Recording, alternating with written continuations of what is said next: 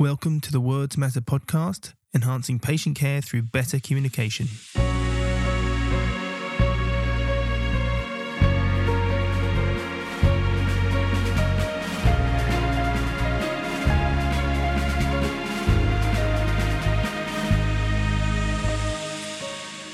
Welcome to another episode of the Words Matter podcast. I'm Oliver Thompson. And firstly, thanks to all of you that are supporting the podcast via Patreon. You're making a huge difference and I'm deeply grateful. So in this episode, I'm continuing with the Outsider series, where I speak with clinicians who feel they're outsiders of their profession, sharing their experiences, their struggles, and how things could maybe change. And this may be the last Outsider episode for a while, as I'm pausing the series to commence the much anticipated Clinical Reasoning series. But there are plenty more outsiders lined up to share their experiences, so stay tuned. And today I'm speaking with former osteopath Rob Jonah. Rob qualified as an osteopath in the UK a couple of years ago, having changed from his previous career as a plumber. He talks about his experience as an osteopathy student and his initial period in professional practice, a combination of which led him to leave the osteopathic profession and return to his plumbing career. And Rob's experience of osteopathy is just that, his experience. And as you'll hear, it's largely a negative one. However, I believe that by hearing his experience of how he entered the osteopathy profession and then abruptly left, that those of us in clinical education and leadership positions may learn how we can better develop new osteopaths who are on the edge of professional life and support novice clinicians post-qualification. And I know Rob personally, and he's certainly not some disgruntled and bitter new grad that couldn't hack it as an osteopath. It was clear to me that he really wanted to make it work. He gave it his all, and that leaving the profession was a difficult and undesired last resort. And I hope, and I think, you'll come to the same view after listening. And if you'd like more context around Rob's decision to leave the osteopathic profession, you can check out the place where he announced it on his Instagram profile, @howtomove. And I've linked the profile in the show notes. Needless to say, it sounds like Rob's in a much better place now, and I wish him the best in his return to his previous career. So I bring you Rob Jonah.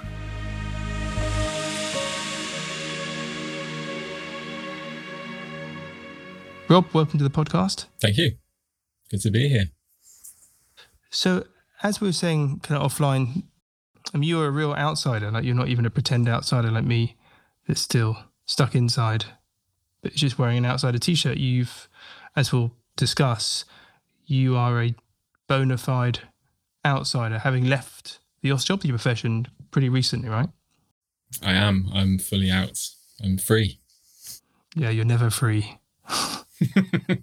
So maybe start by introducing, I suppose, yourself, but your former self, your former professional self, your clinical background, what your clinical interests were when they were interests, and maybe briefly where you are now without spoiling the surprise journey too much. So I'm Rob, and I'm a voluntarily deregistered osteopath. So I'm, like you were saying, I'm fully outside the profession, no longer doing any of that, I'm happy to say. And I probably deregistered now a month ago, something like that. I don't know, time has flown since. And was only qualified for less than 2 years. So didn't last all that long. Did 4 years in a university, qualified, got first class masters, did very well. Worked in a few clinics around. I moved house a few times. This is pandemic ongoing since qualifying. Yeah, had a few jobs. Worked for a few principals as an associate. Did my own thing for a little while, and then packed it all in. And we'll get to the packing it all in a bit. But I suppose, obviously, the context here is that we kind of virtually know each other. We've actually never met in person, but we did, yeah. But it's going back a few years. Did we meet in person? Yeah. Goodness, when did we? Where was that? Probably my second year of uni. I came down to London actually. You did come down to London. Goodness, yeah. So we have met once in person, and so, but after that point, we were kind of chatting over the phone, and you obviously, I suppose, confided in some of the kind of struggles you had with during your training, but also your postgraduate phase as well. So the context I'm familiar with some of your story, and this is why I wanted to get you on the series to share that, because it was so powerful. And so I suppose if we go back to your training, your osteo degree, what was that like? I mean, how did you feel engaging in some of the topics and kind of practical subjects? What was that experience like? And it might be worth pointing out you were a mature student. You came from a career, left that career to embark on an osteopathic career. Yeah, I certainly did. So I joined uni at 30, and I was a plumber for most of my life before that. Took the plunge to come to university, get educated in a profession that I wanted to be proud of, and threw myself into it. First year of uni, was fully involved in everything that went on. Amazed at everything that was kind of taught. So I threw myself into uni, basically. Obviously, like you said, coming from a career, this is a change of life course.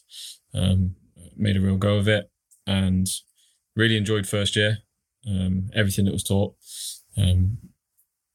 Where I am now, it may be hard to believe, but it wasn't until second year when I really started to question things, which is when I reached out to you, came down to London. But the reason for that was because I hurt my shoulder.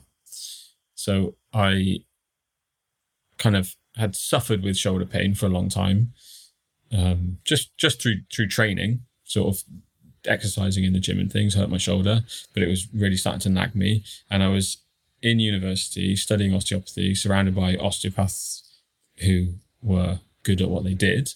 So I started to see one of them. I thought, this is obviously the right place to get my shoulder sorted. And I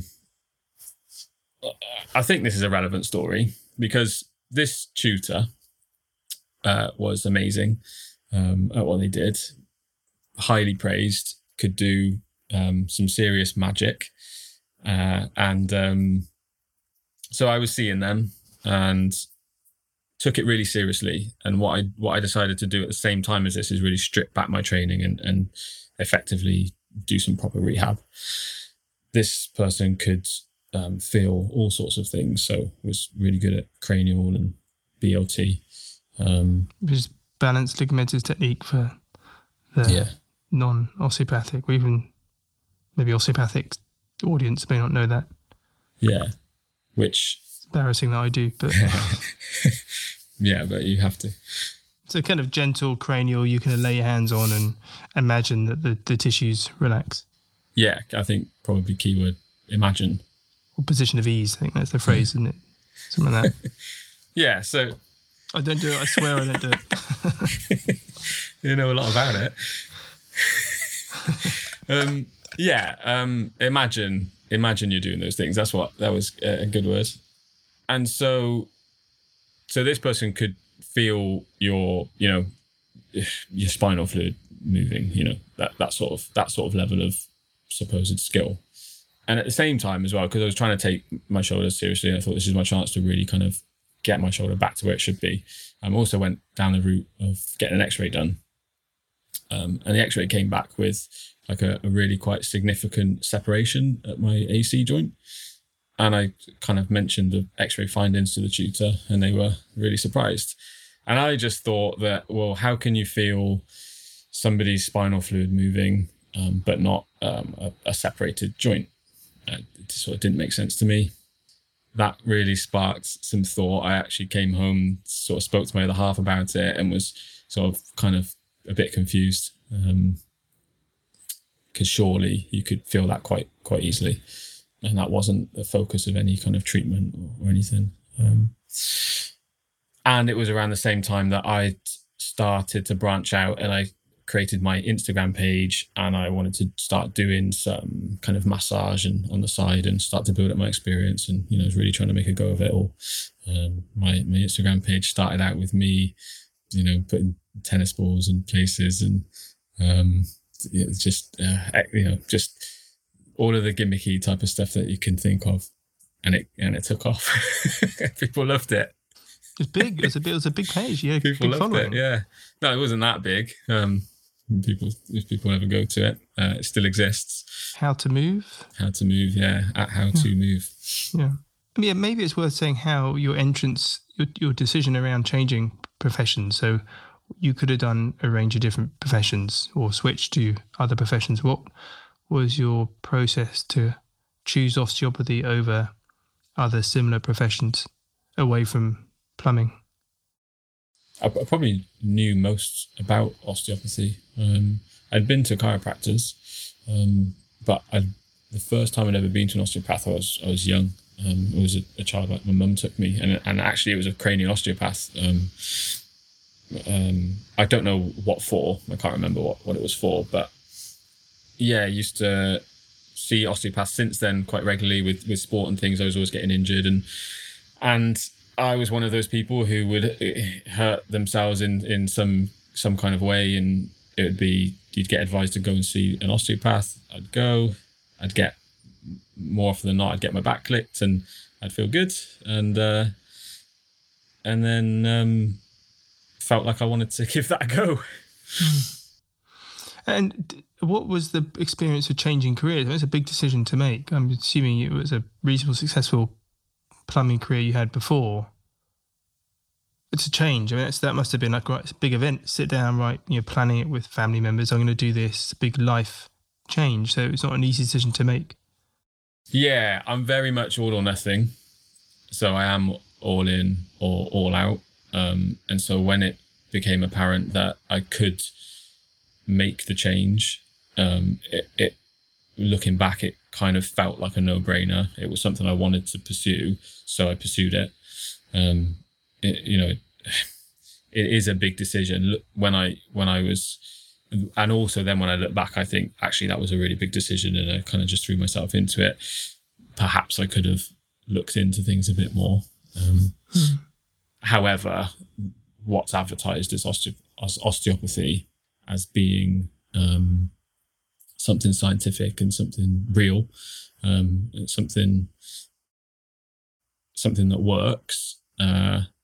My experience has shown me that that's not the case. So even if I had really looked into osteopathy more so, I would have been sold on the idea even more so, and still would have taken that leap.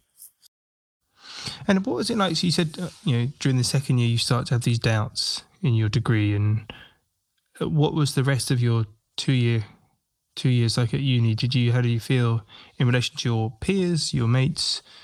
Do those doubts grow after the separated AC incident? Like, did you experience other events that made you kind of question your career choice and kind of virtues of osteopathy? Yeah, the final kind of 2.5 years sucked. I don't know how I made it through. Reaching out to you and having you kind of... What did I say? Yeah. I was just like, yeah, I completely agree. Yeah, you completely agreed, and leave. But obviously offered support and things, and said, yeah, you could leave. I looked into going down physiotherapy route or strength and conditioning routes. Background with sort of some personal training as well, and I've always been active and things. So yeah, I looked into all of those things, but a whole host of things happened, I suppose, because going in as a mature student, there was time was a big consideration, money, retraining again and doing all sorts of things. So I decided to persevere. I thought, how can I make it work? What can I do? Like, I've got, there's people like you who are making it work. There are others out there. There are some good people that really do good work, in other professions as well. So again, because I started Instagram, that kind of opened my eyes up to quite a lot of things. Pages like Adam Meakins comes to mind, and I sort of had papers sent through by him as well. And so I just persevered. Made the best of it. Yeah, tried to make the best of it. And then, along the way, there was sort of good and bad. Loads of things happened in uni that just blow my mind that goes on. The level of nonsense is basically kind of what I'm getting at. It's just a lot of rubbish that still gets taught. I think when I made the decision to go to university to study a master's level qualification, in my mind, I thought, this is great. This is something legitimate that's being taught at university level. So I'm going to go and learn how to be an osteopath. And you just get taught things that are a load of nonsense. Things that quite obviously, I say obviously, but if you go to university and you learn how to kind of read research and think critically, learn these amazing skills, it's a bit of a catch-22 type of situation, because you're then reading research and thinking critically about what you're being taught, and if you do that, if you apply those skills, you see that what you're being taught is a load of rubbish for the most part. Lots of outdated things. Yeah, and it's particularly a problem if the stuff that you're being taught doesn't survive the critical analysis that you're also being taught. So you're kind of feeding, it's like kind of cannibalism, isn't it? Yeah.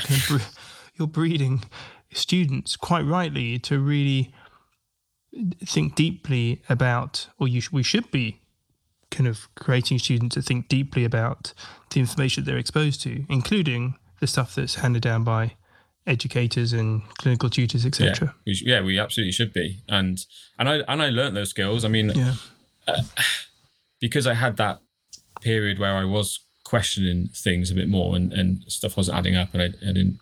As you should, M-level qualification. That's the time and place to do it. Yeah.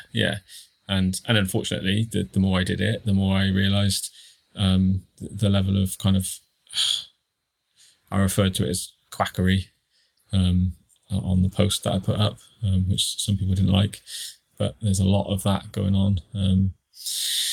But how did that level of skepticism, criticism, how was that received by your lecturers, your mates? Did it appear that you were different from your colleagues or your peers? How did that go down? Yeah, so partly sort of that would be kind of where being an outsider would sort of start from. It was a bit of an ongoing joke kind of in lectures, because there'd be lots of kind of things that would get said, and then I would be looked to by peers as if to say, does it pass the Rob test?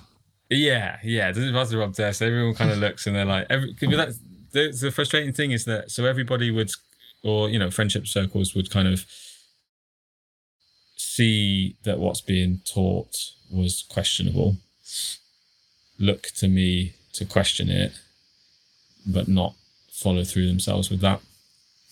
And so that was different. So I would kind of question that in my own way. Not the loudest person, so I wouldn't necessarily do the kind of open discussions too much within uni. In my own time, on one-to-one more so with lecturers and things, maybe ask some questions there, which would typically not go great for me. I would get made to feel like I was stupid. I kind of got singled out on one fairly significant situation. I don't know if I'll go into that at all. Yeah. So an example of me kind of being singled out, I felt. So at university, we got a chance to see some really complex patients. So I was seeing a patient. Obviously, can't say too much about that, but it was a complex case. The patient, I was picking up this patient, so they'd been seen, and they had told me that they didn't want any hands-on work, but there was plenty to explore outside of that. There was so much to kind of discuss. and I was willing to do that. I was at a stage where I wanted to do that. That was suited my bias. So we see the patient, we come up with our findings, we go back into the breakout room where our tutor and our peers are, we kind of discuss the case, and then come up with a plan, and then we'd go back in. So I'm out in the breakout room discussing my findings, suggest to the tutor that I'd like to talk to my patient about everything that I could explore, and that just was instantly shut down, and it resulted in a 20-minute, or pretty much a 20-minute standoff of me and the tutor, with my peers all sat watching awkwardly. I was essentially just being attacked for my stupid idea of speaking to the patient, and roughly quoting, was told, if the patient doesn't want you to work with your hands, well, you're an osteopath, that's what you do, so they shouldn't be your patient. And we agreed to disagree.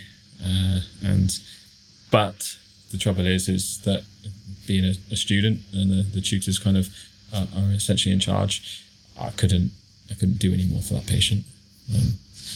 Yeah. So how did that make you feel? I mean, how did you get over that? So have your kind of own approach rejected essentially by the clinical tutor at a time where you should be exploring and developing your own kind of theory of practice and approach to practice. And certainly contemporary practice would say that hands-on care is never essential. I mean, it's, that's totally unperson-centered care, is to force a particular intervention or approach on a patient, regardless of their wishes. Yeah, it felt horrible. That by this point, this was fourth year. So where we're seeing more complex patients, it's our fourth year of uni, so we're supposed to be really, we're getting ready to qualify. We should know what we're doing. I felt like I was in a good position to do something there, and yeah, it felt horrible. It was quite hard to deal with, actually. It sucked. But moving on so if we move on now to once you graduate, so you got a first. I mean, that's not an easy feat. So you obviously excelled in a range of subjects to get those marks. So you were still obviously giving it your all, despite having these concerns or these experiences. Yeah, because like I said, I had to really throw myself into it and do as much as I could. I got first. I was able to, when you do a practical exam, for example, you can get good marks because you're asked to demonstrate sort of part of the practical exam. Say when you have to demonstrate practical techniques, that's fine. You can just demonstrate that. You don't really have to kind of question your ethics there. So you can kind of get good grades and things. And then when it came to essay writing, like my dissertation,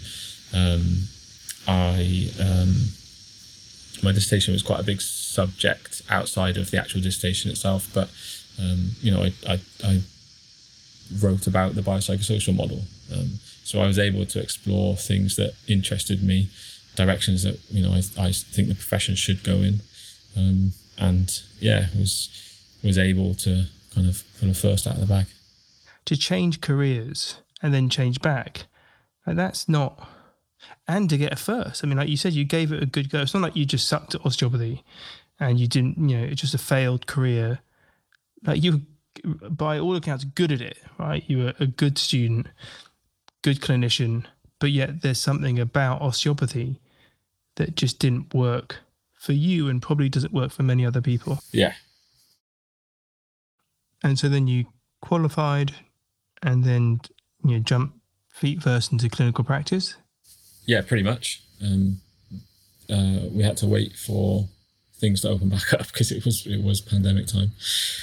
But yeah, straight into practice. Worked at a decent clinic actually, first of all, but it was too far away from where I was, and I was moving anyway as well.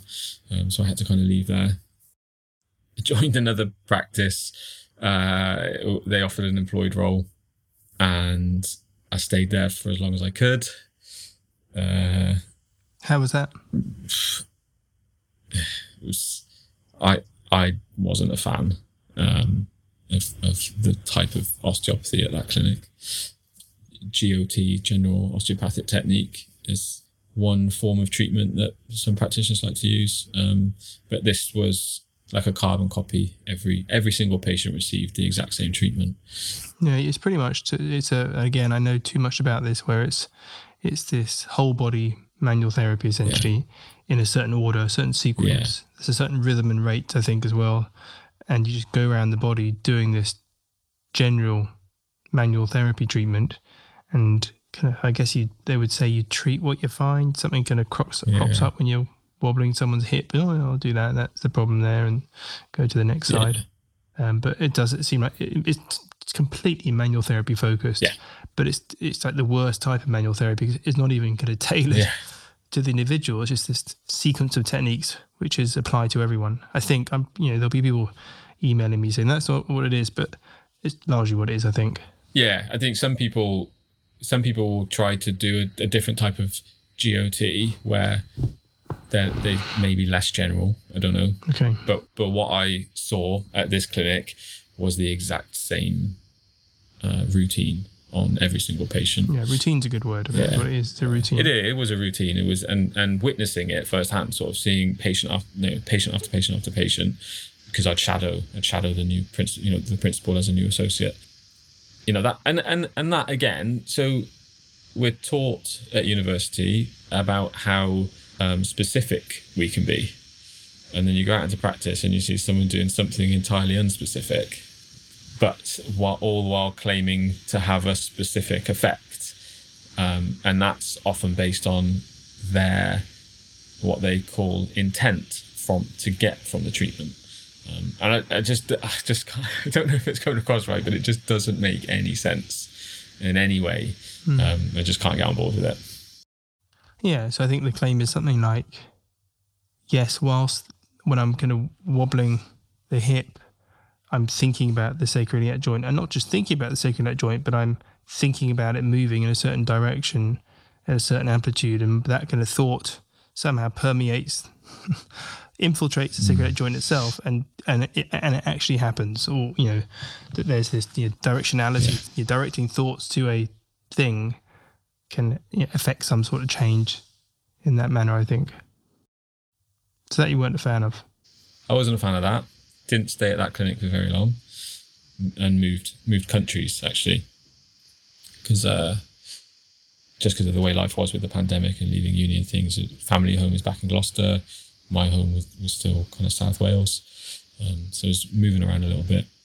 We've got our American listeners saying, country? Wales is a country? It is, yes. It is definitely its own country. One I'm proud of. Again, just moved back to South Wales and was an associate in a couple of clinics there. And then because I was back in South Wales, I kind of picked up my how to move thing a little bit on the side as well. So that during that period, I mean, it's not unusual to obviously kind of change jobs as a new graduate. You're going to jump between clinics and work in a few clinics at once. But in the context of you doing that, but having these experiences and significant doubts and concerns about your career, what it means, not really sitting right with you. What was that like emotionally, psychologically? Was it pretty stressful? Were you pretty depressed by the whole thing? Yeah, I'd go as far as to say that that's probably the first time I've ever really experienced depression.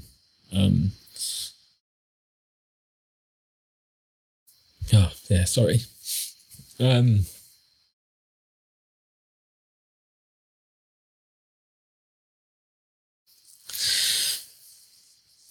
Anyway, I would genuinely go as far as to say that'd be the first time I've really experienced sort of depression. It was stressful beyond belief. Feeling like I'm sort of battling ethics, my own ethics on a daily basis. All I wanted to do was kind of help people. Just didn't feel like I had the chance. Yeah. Did you have any experiences, clinical experience, when you felt like you did help people, and by whatever way you did it? But were there any positive experiences, clinical experience, when patients did respond, not respond in a kind of outcome sense, but you connected with patients in a way that you felt comfortable with and sat well with you ethically? Yeah, absolutely. It's difficult. What I find difficult about the osteopathy title, especially in South Wales, because it is kind of a close-knit community. If somebody comes to see an osteopath, they kind of know what to expect. So for the most part, you're kind of seeing people and they kind of know what they want. But on those occasions when someone hasn't been to an osteopath before, doesn't know really what an osteopath is, and we'd always explore that. I'd always kind of ask those sort of questions. Why are you here? What do you know? And kind of we'd explore those sorts of things. And when I really got to a blank canvas, in a patient, they didn't know what was going on, and I could entirely treat them the way I think they should be treated. I had some great patients with kind of great outcomes.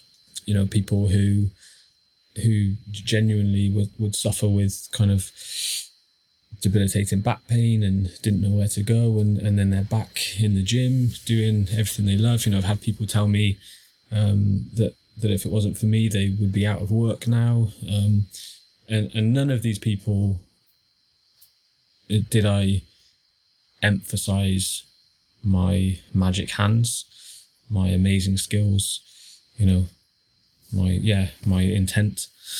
Well, your osteopathicness, it was just Rob, the clinician that's here to help you.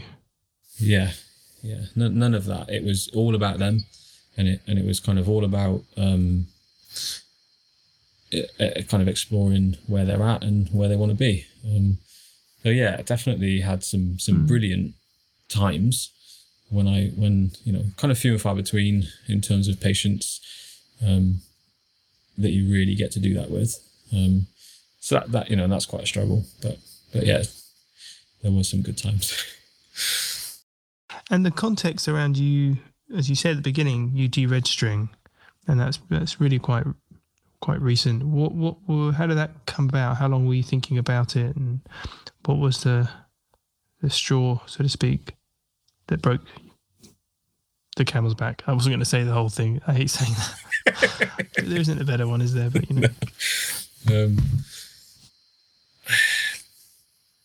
I don't know what the straw was. The final straw. I just had enough. It just got to a point, and I just had enough. Just did not want to do it anymore. It's a daily battle. My Instagram account, every day you're seeing rubbish on there. It's like social media. It just batters you. And then I'm working with kind of colleagues who I have to hear the same sort of thing with, and I can't have honest discussions, and it really takes its toll. I would say I'm fortunate in that I have a previous career that I can fall back on, and it was just about making that choice. So there wasn't a defining moment that made me kind of go, right, that's it, I've had enough. It just for whatever reason, it just got to a point, and I had enough. Yeah. And it's a hard call to make, isn't it? Because, nothing's perfect, and I'm sure, even with your plumbing, you're thinking, oh, I bloody hate plumbing, or I wish I was doing something else. I mean, that's just the nature of life, isn't it?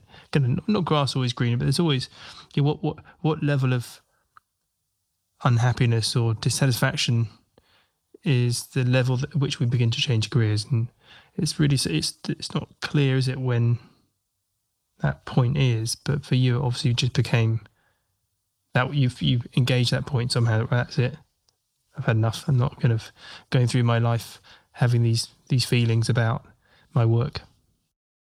Yeah, because my impression of osteopathy beforehand was that it was this real thing, a science, and like a medical type of thing, like with kind of right and wrong and sort of things. Like I said at the start, I'm kind of all or nothing. I like it kind of that way. And it's just not what I'd signed up for.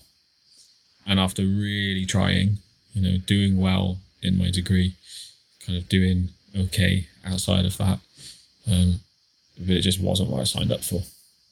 And now that you're a month out, you've kind of broken free. What's it like looking back? How do you feel about your decision now? I feel really good about the decision. Honestly, I mean, I'm super busy, so I haven't had much time to really look back. But I'm glad that I don't have to. It's still have friends that are working as osteopaths. So sort of, give them as much support as I can. Friends who are... What's the reaction like from those friends? Are they just envious that you were able to take the leap, or they're like, well, what are you doing? It's great. They do think it's great, because everyone kind of who knows me knows that it's been a struggle. So it makes sense for me to get out of it. I've got one friend in particular who's in his 4th year at the moment. And that's quite a difficult position to be, trying to support him through that. And whilst I'm having great fun outside of it. I mean, do you think, I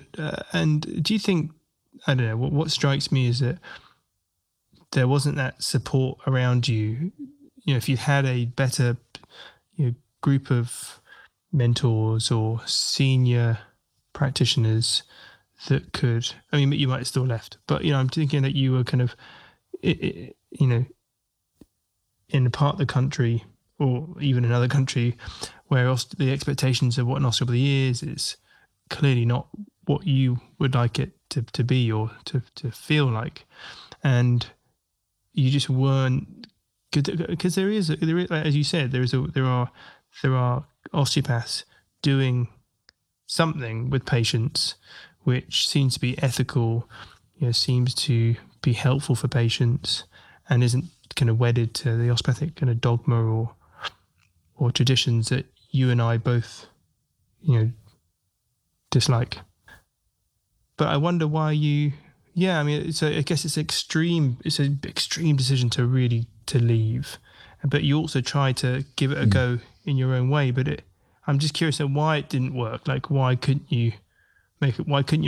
Is it, I'm wondering if you were surrounded by or had access to people that could guide, support you, you wouldn't have to have left. Or do you think there anything, I suppose the question is, could there have been anything that could have been done to stop you from leaving? Who knows? Who knows? Potentially. It's difficult because I had I had a few people after I did leave and kind of announced me leaving, did have people contact me and say, like, what about the patients, and like, can't you do this and that, and fair enough, leave the title behind of an osteopath, but work with patients as a health coach or as a strength and conditioning coach or something like that, and I agree, like that's a great option as well. I'd just had enough. I think it got me to a point where I just needed to get out, so I got out. And is there the same in plumbing? Is there the same kind of political kind of? I'm sure there isn't, but all professions will have their own kind of little battles going on and nonsense, if you like, going on, as you described it within in your kind of university training. Like, have you encountered? Is there anything in plumbing? You're like, that really strikes me ethically as not being right. Like, why are they doing that? Have you encountered? Have the same emotions could have cropped up? Definitely not to the same degree. You've still got Instagram plumbers, and you've got good and bad in the field, and like, there's loads that annoys the crap out of me. Yeah. But nothing to the level that osteopathy has done. I mean, the irony is that there's that famous, often claimed to be unique osteopathic mantra, the rule of the artery is supreme, which is pretty much the mantra of every vascular surgeon, isn't it? But if there was anyone that was able to find and fix kind of chinks in the pipework, it would have been you. Yeah. As an osteopath. And in first year, I was really good at that. Yeah. then I realised that people were a little bit different to the pipes. Yeah. And do you have any words of wisdom? I mean, thinking about your mate who's in the fourth year and others that might be listening, either they're students or they're already clinicians with this similar kind of doubts and struggles. I mean, what would your, I don't know, advice is the wrong word, but what would you say to them? What would you suggest that they do? Leave. Yeah, leave. Run away. It's a really difficult question to answer. Yeah. Maybe you don't have to, but maybe there's something you want to say at least. Yeah, I mean, it's tough. I think one thing that I kind of do see is people do have questions, but they're not asking them enough. And I think if you have a question, ask it, and if you're not happy with the answer, you need to keep pushing. Maybe I wasn't good enough at that, especially at uni. You feel as though you can't speak kind of how you feel, or at least I did, and I know others around me have felt that way.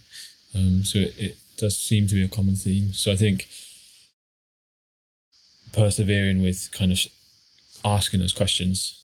And there's also a little bit of a kind of fringe of the evidence-based practice type of buzzwords kind of get misused as well. So there's some elements of research creeping into people's narratives, but then potentially because of the way we're trained, although people might acknowledge evidence-based research and these certain articles and are able to cite things and say sort of stuff, that they always resort back to the formal training. And there's no such thing as good or bad posture, for example, but come and see me so I can make sure yours is okay.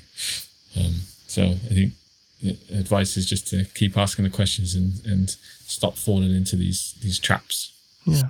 And I think, in fairness to osteopathy, some of these things are kind of apparent in all the MSK professions. And of course, we're talking about your experience. And this isn't a way of me defending osteopathy, but I can imagine physio students or physios having very similar experiences, chiro students, rehab students.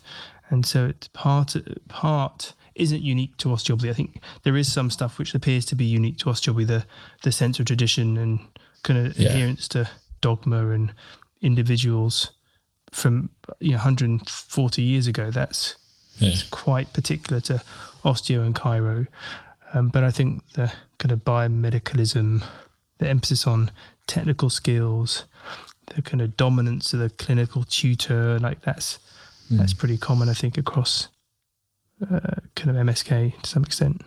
Yeah. It's definitely not unique to osteopathy. One thing I would love to see happen is for all of those titles to just get checked in the bin anyway. I think it should just be an MSK profession.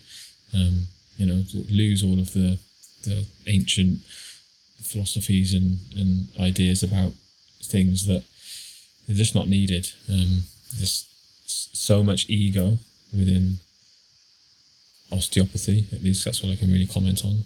There's a lot of ego and a lot of kind of belief about things, and I just think it's not the place for that at all. You shouldn't if you're helping a patient, you shouldn't need to base it on something someone came up with a couple hundred years ago, which has been disproven.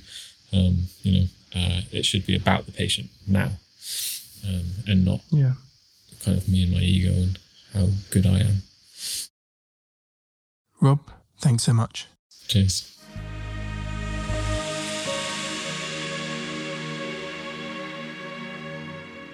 If you enjoyed this podcast, visit www.wordsmatter-education.com for all the show notes, resources and blogs, and check out the online course in language and communication in relation to back pain.